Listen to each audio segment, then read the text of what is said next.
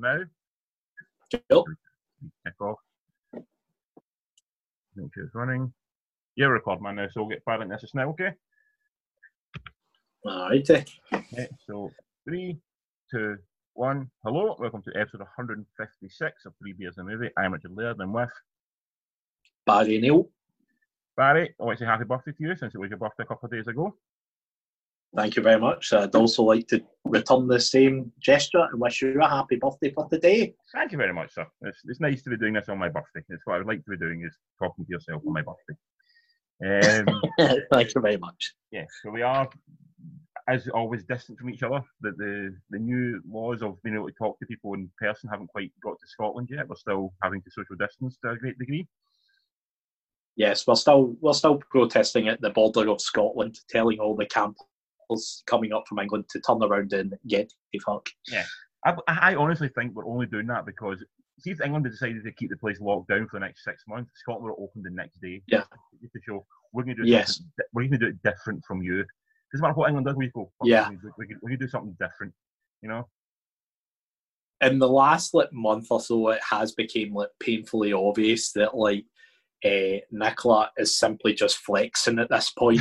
It's like she's just trying to show that she's like a world leader. So whatever Boris says, she pretty much just ignores it and then does the exact same a few weeks down the line. It's kind of like your mum would tell you, like, clean your room, but you wouldn't do it straight away. You might do it, like, you know, the next day, and you're like, your mum's saying, like, well, my mum's like, happy you cleaned your room, but in your mind you've won as well because you made her wait an extra day.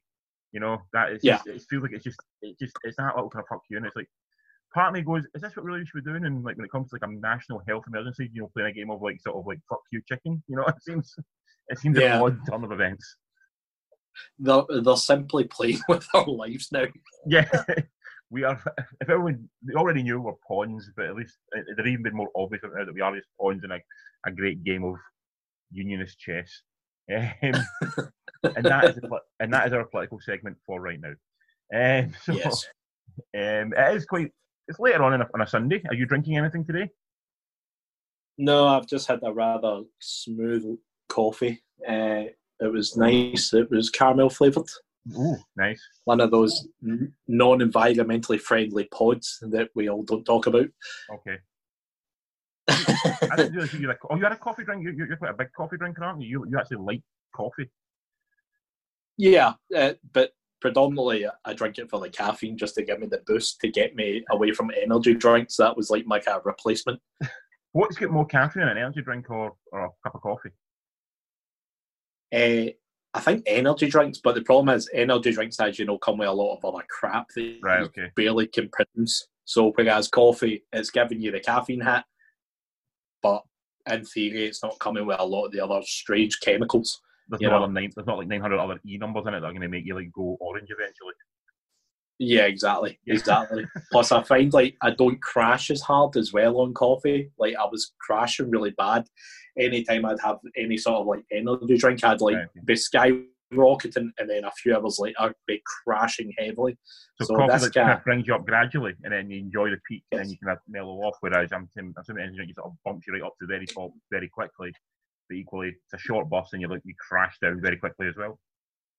Aye, and then whatever reason, I always seem to have a terrible sleep on energy drinks as well. It's like, even if I have it first thing in the morning at work or whatever, see that night, terrible sleep.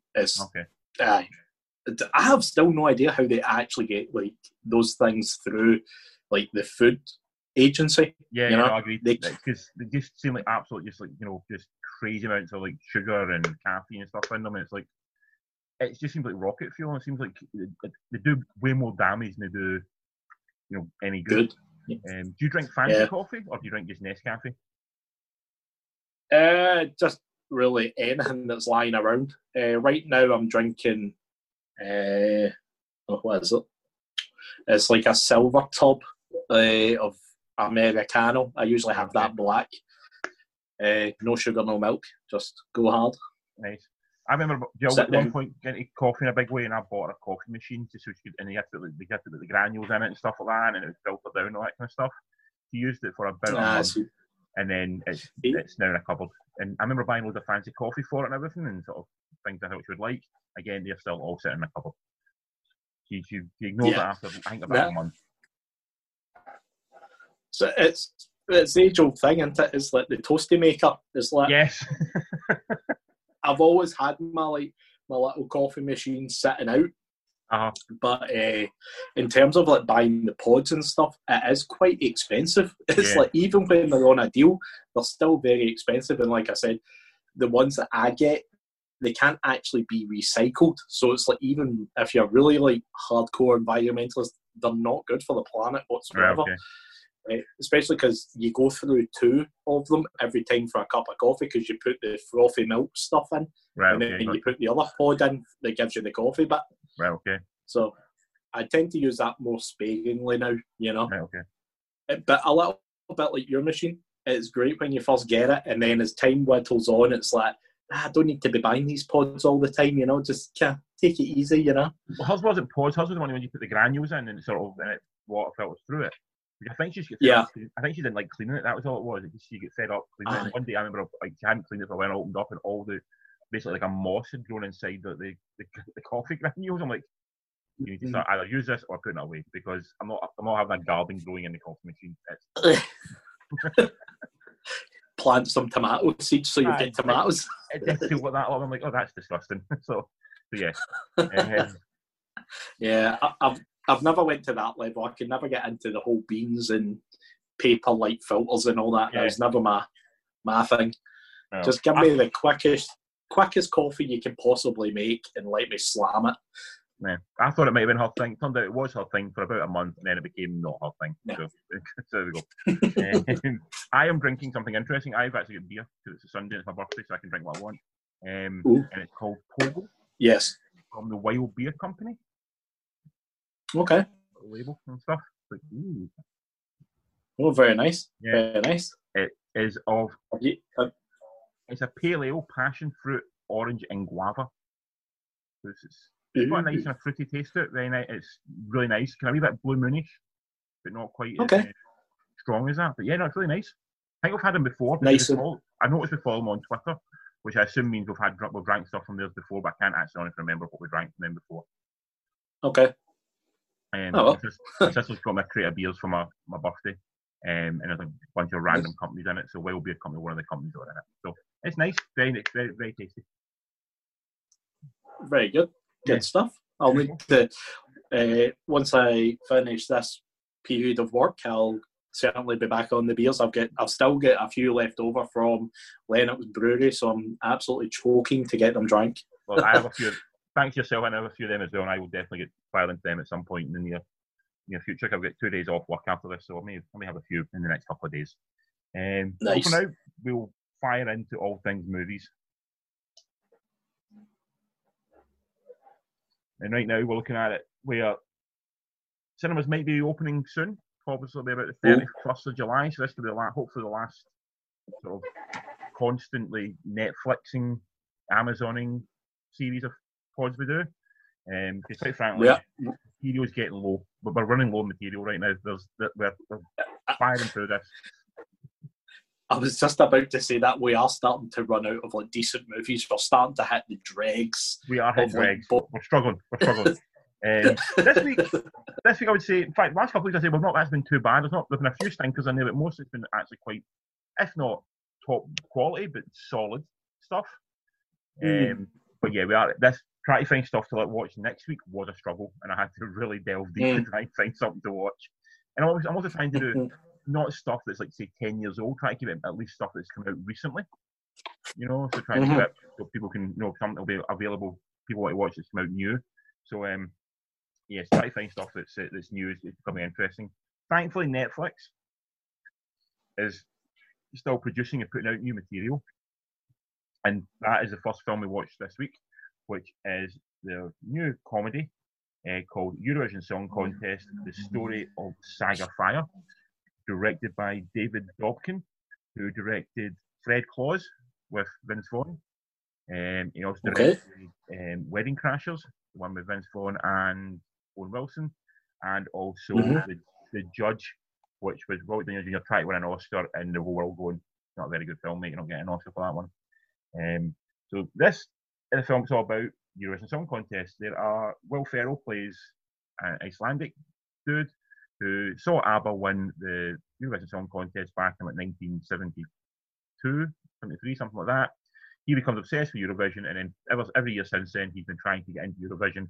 Eventually, by luck and some bad luck, he eventually gets into Eurovision, and it's him and his partner Rachel McAdams trying to perform at Eurovision and, in their mind, not embarrass the nation. And that's essentially, and it's just following their story as they try and compete in Eurovision for the first time. Also in it is Dan Stevens playing a Russian singer who is probably the best thing in the film.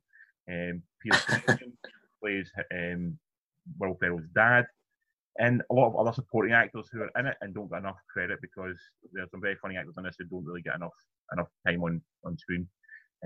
Yes. What did you think of this one?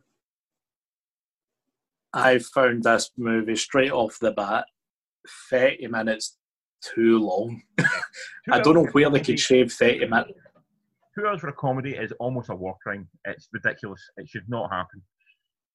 And 2 hours for a Will Ferrell modern day comedy is a war crime as well. Yes, you know, I agree. For myself, there was a couple of chuckles, but because I was watching it Saturday morning, I did ultimately find myself through large portions of the movie actually just checking out my phone and getting up to date with like Twitter and stuff while this was just running in the background. Yeah. So I don't know about yourself, but that to me pretty much paints a picture of literally I was only watching this for the podcast. Yeah. Like I said, there was a couple of chuckles, but overall this was just fucking weak sauce. It's Will Ferrell. It's Will Ferrell just being Will Ferrell now, you know? Yeah. There's this is a problem with this film, and I did not like this film. I laughed once in the whole film. And that's a pure comedy. That it's got so many things happening in it that it forgets it's doing certain things. Like, because there's a plot. Right, There's a plot with supposedly some sort of assassination and sort of that a plot there that they sort of have at the start and then they forget about it. There's this sort of weird, fantastical, mythical thing with like sort of Icelandic elves that they sort of put in and then completely forget about as well. There's a love story in it between Will Ferrell and Rachel McAdams, which again it's sort of only half explored as well. I mean, that's the sort of through run. And also you get the story of Eurovision. You also get the story of the Dan Stevens character, like what is his role in it? Like, is he supposed to be a love interest? Is he supposed to be sort of like a competitor against him? He seems like his role changes from scene to scene, and you just feel like he's probably getting script notes every day telling him what they need. He's probably going, none of this is sort of link up what I done yesterday. Like, no, I don't find we'll fix it in the edit. His part just seems unfortunate because he is very funny in it, and he does these songs. It's really good and it's really enjoyable. Yeah, but he never really. He feels like he's just totally cut up and doesn't really fits in. And then the old tone, because it starts out trying to be a comedy. Eurovision itself is inherently stupid. So this should be rife for that kind of level of comedy, like, Blades of Glory type comedy. But they sort of lay into the heart of it and try and maybe not make it look as silly, which doesn't make any sense. Then there's this whole kind of weird musical number halfway through it when all the artists start singing and dancing. So I'm going like, are you going for like Greatest Showman type thing here now? It just was a complete and utter mess, to be honest. I started liking Dan Stevens' kind of storyline. See, when they met up at the Eurovision, I kind of started enjoying it. See, when it kind of he was starting to fall for him, but obviously he was doing his performances, and everyone on the planet can see that he's a raging homosexual. Yeah. And it was funny that she was kind of starting to like fall in love with him, but then it's like it didn't go anywhere with it. It just stops, and you're like, all right, okay. And then it's just, I don't know. This film just didn't capture my imagination. Like I said, if it wasn't for this, I would never have put this on in the first place. Probably the thing that got the most chuckles from me was the big fella in the bar that kept on screaming for the song "Ja Ja Ding Dong." Yeah, and that's the one thing I laughed at. Honestly, that. Right. Okay. Yeah. And there's a template for this kind of film. Like, see if you want to kind of look at a film that takes something completely outlandishly stupid and makes it funny. You watch something like Blades of Glory, which takes the absurdity of ice dancing and makes it very funny. And it doesn't feel like it's taking the piss, it feels like Yeah. it's very funny. Or even just in a musical sense, if you watch, have you seen Popstar, the one with Adam Sandberg? No. It's a phenomenal comedy about like basically a Justin Bieber type character. It is Okay. nothing short of genius. Probably one of the best comedy of the last 10 years that no one saw, but it's so funny. That's a template for this kind of film to make it like, to poke fun at and to be irrelevant, but not feel lazy. And this just felt all the way through just completely not lazy. Mm. And I like Rachel Yeah. McAdams. I love Rachel McAdams. I think she's great in almost everything she does. But in this, she felt like she just had nothing to work with. Pierce Brosnan has nothing to work with either. You've got the woman whose name I can't remember right now, who's in What We Do in the Shadows, the TV show.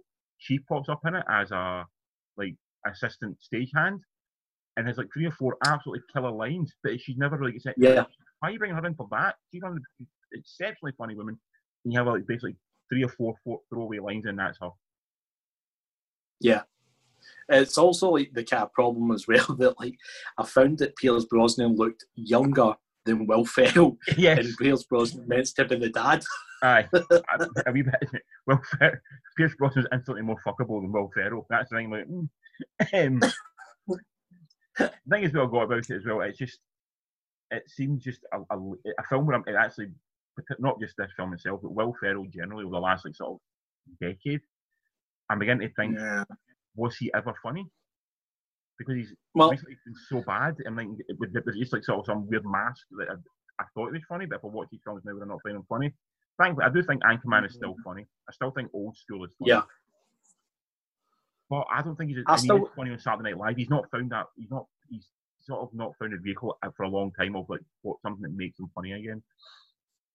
I think, unfortunately, every movie that I can really recount of from, say, like Anchorman, every single movie he's done, I've always kind of thought about, this feels like a diluted version of Ron Burgundy. Yeah. And then this is just like this is like the tail end of dilution of Ron Burgundy, because he's kind of trying to do something similar, where he kind of totally just like loses it and all that in a moment, and you're just like, this just doesn't really fit in anymore, you know? No, I'm with you. I'm with you about that as well. I think Will Ferrell can be funny. He is definitely funny in Saturday Night Live. He is funny in Anchorman. He is also funny in Old School. But it's been a while since he had a funny hit. I've got to say, he's not been funny for a while. Will Ferrell, he needs to find that mojo again. And maybe what he needs now is something's more scripted. You can tell there's a lot of there's so much improv in this. That's what loses the story. There's just so much improv that the story just doesn't carry on, and there's no momentum to the story itself. Like, where did that thing about the Americans even come from either, when he was absolutely bashing on them? Yeah. And you're like, where did that come from? There's absolutely no need for that at all. Aye. It gives no narrative to it. It's not even that funny. It just felt so silly and just not even something funny. Just sort of like, that's just lazy. Like, I don't know if this is maybe like an Icelandic thing where they hate all the American tourists or something. No, I really don't. I don't think they do. I don't think they do. It's almost like trying to make it appeal to European audience, because I think the idea is like Europeans all hate Americans because like they're sort of uncivilized, uncouth and stuff like that. And I think maybe that was the idea behind it, but that felt like a joke from like 2000. It didn't feel like a very particularly clever joke. So anyway, out of 10, I'm giving it 4 out of 10. Mainly because I like Rachel McAdams still, and she's still awesome. And also, I thought what Dan Stevens did was very funny when he had a chat, but he just didn't have enough time to do anything. Yeah, I'm going to agree with you on this one. I'm jumping in at a 4 out of 10 as well. Pretty much roughly about the same reasons. A lot of good actors in it, just horribly let down with a piss poor script. You know? Yeah. So move on from that one. So 4 out of 10 for Eurovision Song Contest, The Story of Saga Fire. On to another Netflix film called Freaks, directed by Zach Lipovsky and Adam B. Steen, who are doing a film called Kim Possible, which I think is sort of a big kid movie, I think. The plot of this one is very hard to figure out. It's sort of, I'll read what it says on IMDb, because trying to describe this without spoiling it, I think is really difficult, because there's a lot going on in this film. And it's sort of, it's very much the less you know about it, I think the better. So Yes. it says, a bold girl discovers a bizarre, threatening, mysterious new world beyond her front door after she escapes her father's protective and paranoid control. So in the film, you've got Emil Hirsch plays the dad, Bruce Dern plays someone in the outside world, Grace Park plays a police officer, Lexi Kohler plays a young girl, and Michelle Harrison plays someone who is involved with the family as well. I would say it's hard to talk about without ruining it too much. Yeah. It's weird because it starts off and it's everything about it on the poster and on the Netflix review says like sci-fi, but for the first maybe 40 odd minutes, it feels very much like a thriller horror. Because it's like a young girl in a house with a guy, and like you think it's her dad and you assume it's her dad, but the way they behave is sort of very odd and very strange, and you can't really think, is it sort of like a Fritzl situation, room? Is it sort of one of those kind of things going on? It's only as the story develops and moves on, you start getting more sci-fi elements into it. Yeah, it certainly leads you down the path to think that, at least the early stages of the film, you really do think it's just the dad has somehow lost his mind at some point and he's paranoid about the outside world. This was another movie for myself that, unfortunately, I didn't enjoy it. Right. I'm not going to lie. It was okay, but without spoiling it, I thought the ending was just absolute fucking weak sauce. Yeah. It was like they didn't know where to go with it, and then they thought, fuck it, we'll just do this. It's like a default answer to wrap it up, And 100% that's agree. what annoyed me. 100% agree. I enjoyed the first 40 minutes, 50 minutes of it. I liked the world building. The director did. I thought they built this world up and it felt kind of lived in and belonging. But then when it started to try and tie everything together in the final act, there's like 4 stories going on at one time, and none of them really coalesce properly. And because all 4 of them aren't really done particularly well, you're left completely unsatisfied by anyone's story, I think, in the end. Yeah, 100%. I found that even through the kind of later part of the movie as well, I found it all just a bit too. It was all just a bit too convenient, and nothing was ever really explained about who these kind of people were, and like in great detail. It's like you kind of got a little snippet, but you had no idea why these people had like the kind of powers that they had. Yeah. So you're just about like, I didn't feel any sort of real connection. I was a bit like, well, are they the good guys or are they actually the bad guys? I'm like, what's actually going on here? I suppose the way I got it from it's more of an allegory for like the idea of like immigrants and things like that. How we treat people of different creeds and maybe even religions in our country. If they seem a little bit different, from us. Just happen to be people. These people's like sort of difference is something is a power essentially.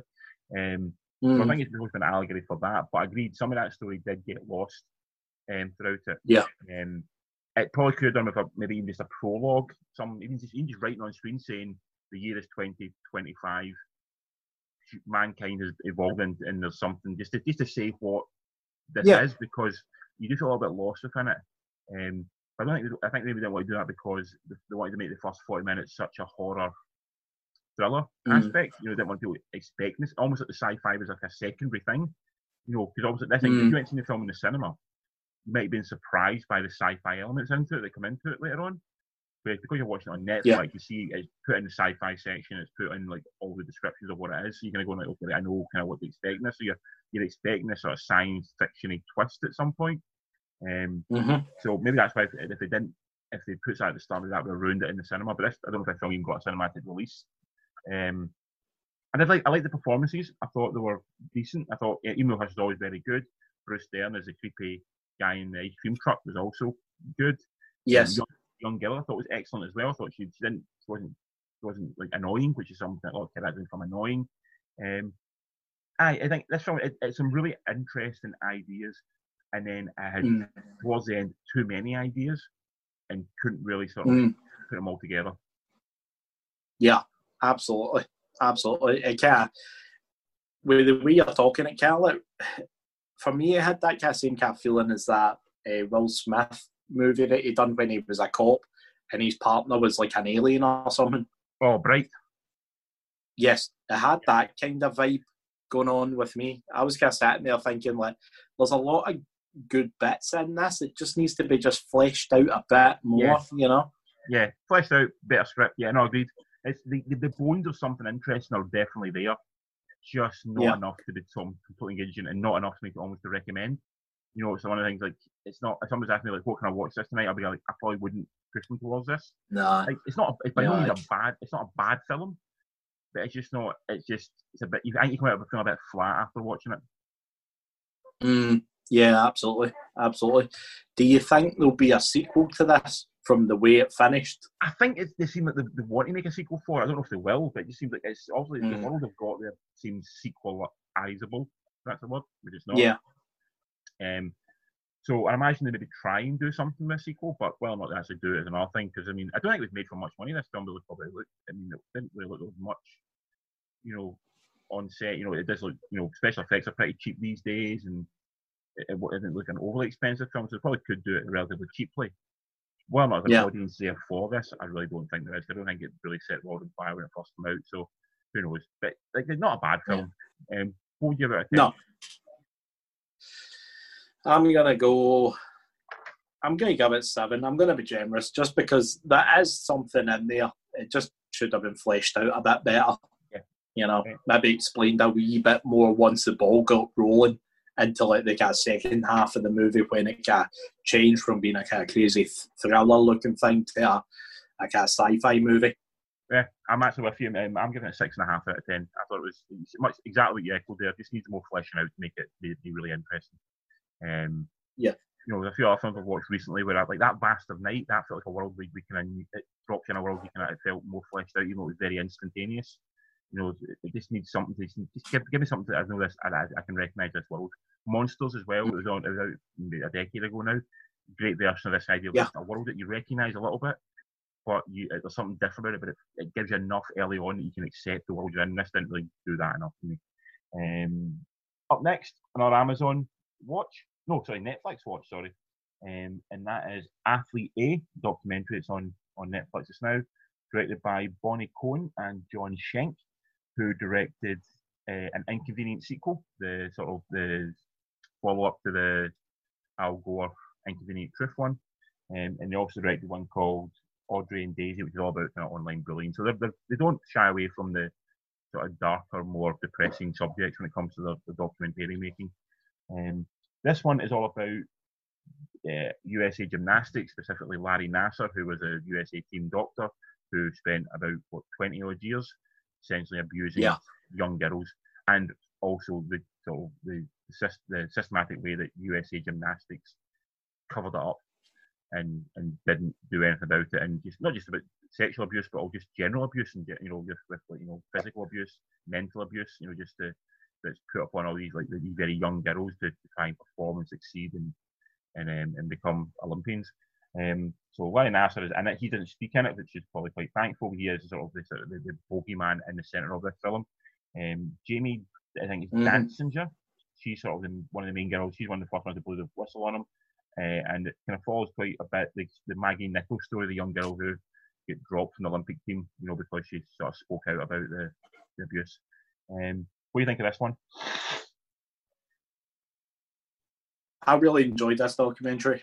I thought it was definitely a subject that had to be told and exposed. Because to be honest, I didn't know about this story until this documentary. So I'd never heard of this story on the news or nothing. Maybe if you lived in America, maybe it'd be a bit more prominent. But over here, I never heard anything about it. But no, I like this story, and I like the fact that it tells you in the documentary that all these girls were doing the right thing. Yeah, they were going to their coaches and management and all the rest of it, saying I think he's doing stuff to us that's not right. And then they were the ones that were covering it up and saying they would sort it out within house and all that, and it just kept on continuing. And then eventually, one of them had to what did they do? Go to the newspaper, the police or something. So it was it's pathetic that these girls were in a position where they were doing absolutely the right thing, but yet it was the ones who should have been looking after their best interests were just like, fuck them, whatever. Aye. You know? Yeah, it just felt a bit, the whole entire thing just reeked of being absolutely creepy as creepy you can get. So it's a really horrible, it's just horrible from the start, because like you said, young girls are doing what they should be doing. There's other adults who notice something not right and they report it as well, and that's still ignored for really stupid reasons. And I felt it's always, if it happens to kids, utterly horrible and disgraceful, and you want anyone who's involved in it to be, regularly goals for it, and and worse. Yeah. But because you talk to the parents, you see the dad over the girl. That was like that was so horrible. It was so sad listening to him because he said, because they don't. Some of the girls don't come from sort of these very affluent backgrounds. They come from quite humble backgrounds, and quite working class backgrounds. And they thought getting their kids into this sort of special camp school thing for them was the best thing, and they thought they were doing right for their daughters and their daughters' dreams and everything like that. And you see how broken they are now by the fact that they didn't know, they couldn't help with the kids, and that to me was one of the most traumatic and horrible things in it. That these parents had to live with the fact that they thought they were doing the right thing and putting their kids in these places to help them and make them achieve stuff, and it's sort of it's broken them, and that's horrible to watch. Yeah, absolutely. It was because like the higher ups, they were covering this all up purely because of it was sponsorships they were trying to get, because the little camp that they were in, they were the ones that feed the actual US gymnastics Olympic team, and they were trying to get sponsorships for the God knows what year it is, the 94? Is it the 94 Olympics? No, 2004. Sorry, 2000s, and it was and it was all about just keep it quiet, keep it in-house because we need to get that sponsorship, and you're like, that is fucking pathetic. Aye, so absolutely disgusting. Aye. But we're seeing it still now, not just with sexual, abuse cases, but even in football, American football and baseball right now. The only thing that's making teams actually engage with, racial issues right now is the fact that sponsors are going, if you're going to continue to do this, we're not going to sponsor you. The Washington Redskins have been getting pushed now to change their name again. They've been pushed for the last 40 years to change their name from the Washington Redskins to something less racist, and they've basically always said, "No, I'm not going to do it. That's our name." Only now because FedEx and Coca-Cola and Pepsi and these people are saying "You're going to keep, but we're not going to sponsor you." That's basically it. And now they're currently think, "Well, maybe we should change the name." So it's nothing to do with the fact that it's about the right thing to do or how they're offending people or how they're hurting people. It's a purely money-driven industry. And it's that's what's making them change their mind. They might say they're doing it for the better good for the community, but if they change their name for anything, it's because they want the money. Yeah, and they've had 40 years, and let's be honest, it's going to be the same team, the same way they're playing, almost the same strip, with just a different logo, same stadium, same everything. Yeah, it's just change their fucking name. It doesn't matter one iota. Yeah. It's like a franchise. If the suddenly fans didn't start going, you just pick up that stadium and fuck off to another town anyway. So why does it even matter? That's an amazing thing. People say "Oh, you can't change their name. It's historical. That's the thing they've always been." They haven't. They've moved location 4 times in their history. They've not always been the Washington Redskins. They've had other names as well. So it's exactly. It's just the way the American sports industry works. It's just just change your name. It makes absolutely no fucking difference, Oh, well, British sports aren't much better. Sponsorship is a big deal as well, so they're not much better. Yeah. But so like you said, that is the main point in this. Aye, it's pathetic, and when I was watching this, I just found myself getting slowly and surely more and more annoyed.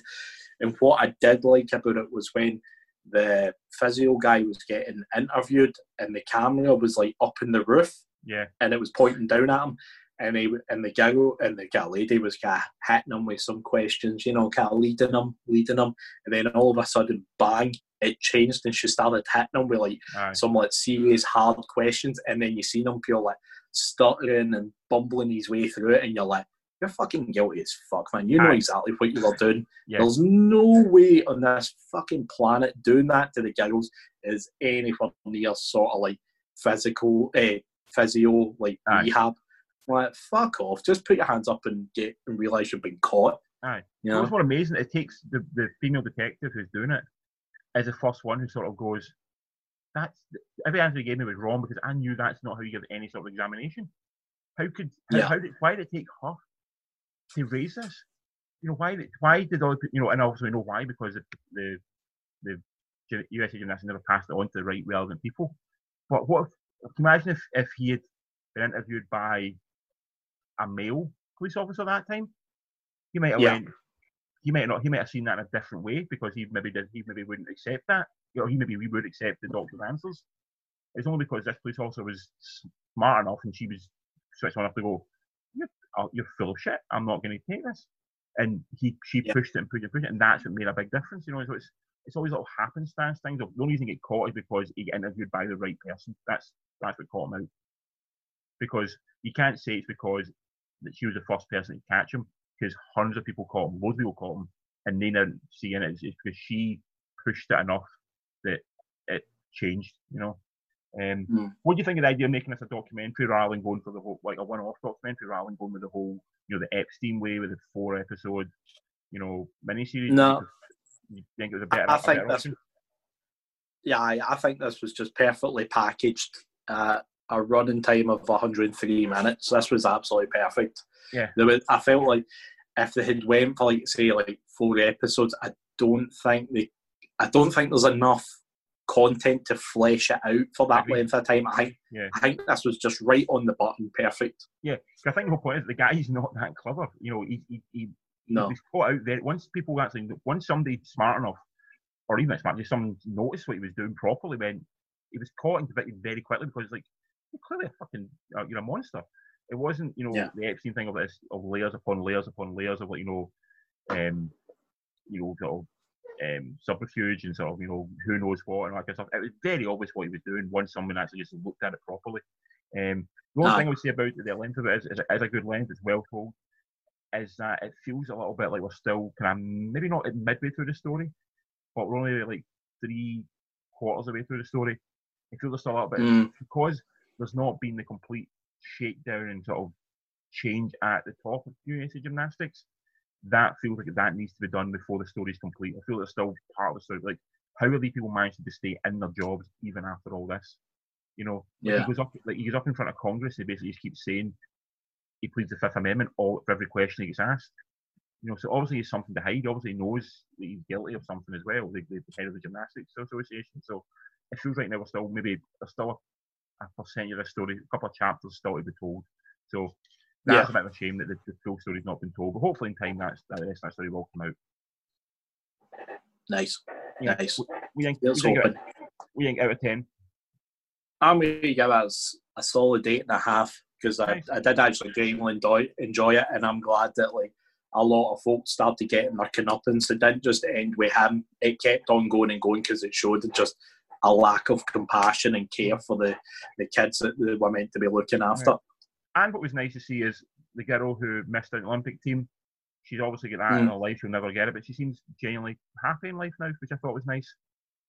Yeah. The few folk that I've seen speaking about the Olympics, I know it's like people's lifelong dream in certain disciplines, but to be honest, it doesn't ever sound like the be-all and end-all once you get there.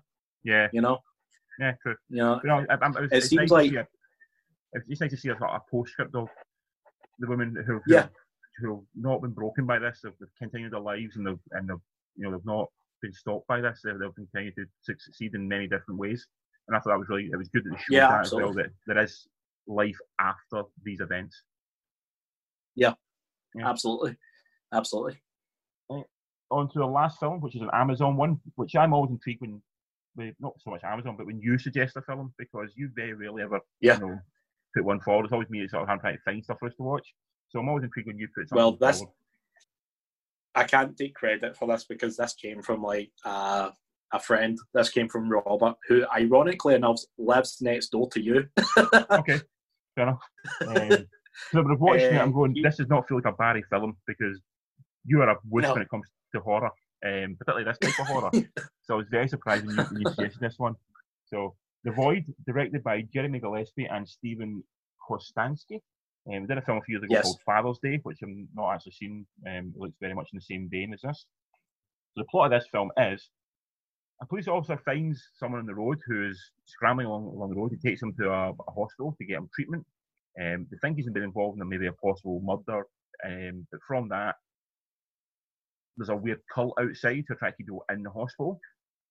Equally, there's also a monster run about, possibly. And there's a general oddness throughout the hospital. There's definite oddness in the hospital, particularly with the kind of body changing monster and also the cult outside who are attacking anyone who tries to leave the hospital. The cast are pretty much nondescript. We don't know who any of them are. It's a guy called Aaron Poole, Kenneth Walsh, Daniel Fathers, Kathleen Monroe. They're all pretty much not unknown. Well, they're unknown, but they're not really. They're jobbing actors. They're not really anyone famous of note. Yes. This I thought was decent. Like I said, I'm really surprised you suggest this one. This does not seem like your type of film at all. Yeah, like I said, this get recommended to me because it was a movie that Robert absolutely adores, and he was like, "You need to see this because it's good." So it's a solid, well done thriller horror. I thought it was decently done. It shares a lot of DNA with The Thing. You ever seen The Thing, the John Carpenter thing?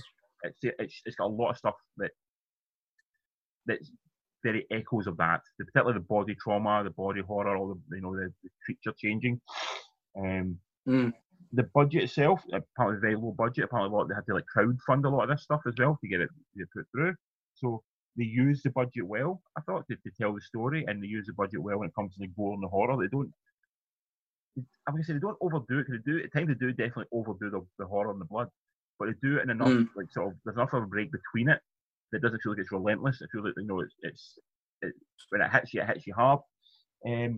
Performances were good, I thought. Directing, I thought was decent as well. I thought they held this tone and held the style well. The third act does go off a little bit. It changes its direction from being like sort of a kind of The Thing, Assault on Precinct 13 type horror, and it was a little bit more kind of sci-fi and sort of like religious zealot type thing, which I thought didn't really push it in the best way. I thought that felt a bit too much of that felt almost like they're trying to get too much of a conclusion into it. They could have easily left it a little more open-ended, and it would actually probably worked a little bit better. So like the great ending of The Thing, you don't know what's happened at the end. That kind of ending is what you want. Maybe they're trying to get away from The Thing, because then it would be too echoing of it. But the ending, it felt a bit to try and be almost too odd and too weird, that it became a little bit a parody of what these kind of films can be sometimes. If you know, what did you think of it? Since you're not the big body horror blood gore fan, what did you think of it? Yeah, I actually quite enjoyed it. I enjoyed the fact how it was all kind of contained within this creepy hospital, which is a hospital, strangely enough, that doesn't really have any sort of accident emergency. It's almost like a wee small local hospital. Well, so that's why they're moving that all this stuff to the new big hospital. That's why it's been sort of mostly deserted. Yeah. So yeah, it's they turn up and stuff, and then it's just there's nobody there to help, really. Yeah. Yeah. My other takeaway from this is simply that's an ugly ass baby. If you watch it, baby, yes, you get the point. I did actually enjoy the acting for the most part. I thought it was really good. I enjoyed it. It was a good Kath Wilby movie. I'm definitely in agreement with yourself. I don't really enjoy the whole kind of cultish religious bit at the end. I thought that was a bit cheesy. I was like that. I thought it was a decent wee movie. Yeah, nice. It felt a little bit like, remember that one we watched, Color Out of Space, the Nicolas Cage one. Yeah, it felt a wee bit like that a little bit at times. That kind of same kind of feel to it, and the soundtrack of that kind of thing to it as well. And it's very sort of this intense soundtrack all the way through it. But I thought again it's a decent, well done horror for the money they've got for it and for what they had to do. I thought they spent the money well, and it worked pretty decently. Like I said, the ending didn't really do it for me. And I'm not the biggest fan of sort of that really intense body horror when it's just that the way they do it.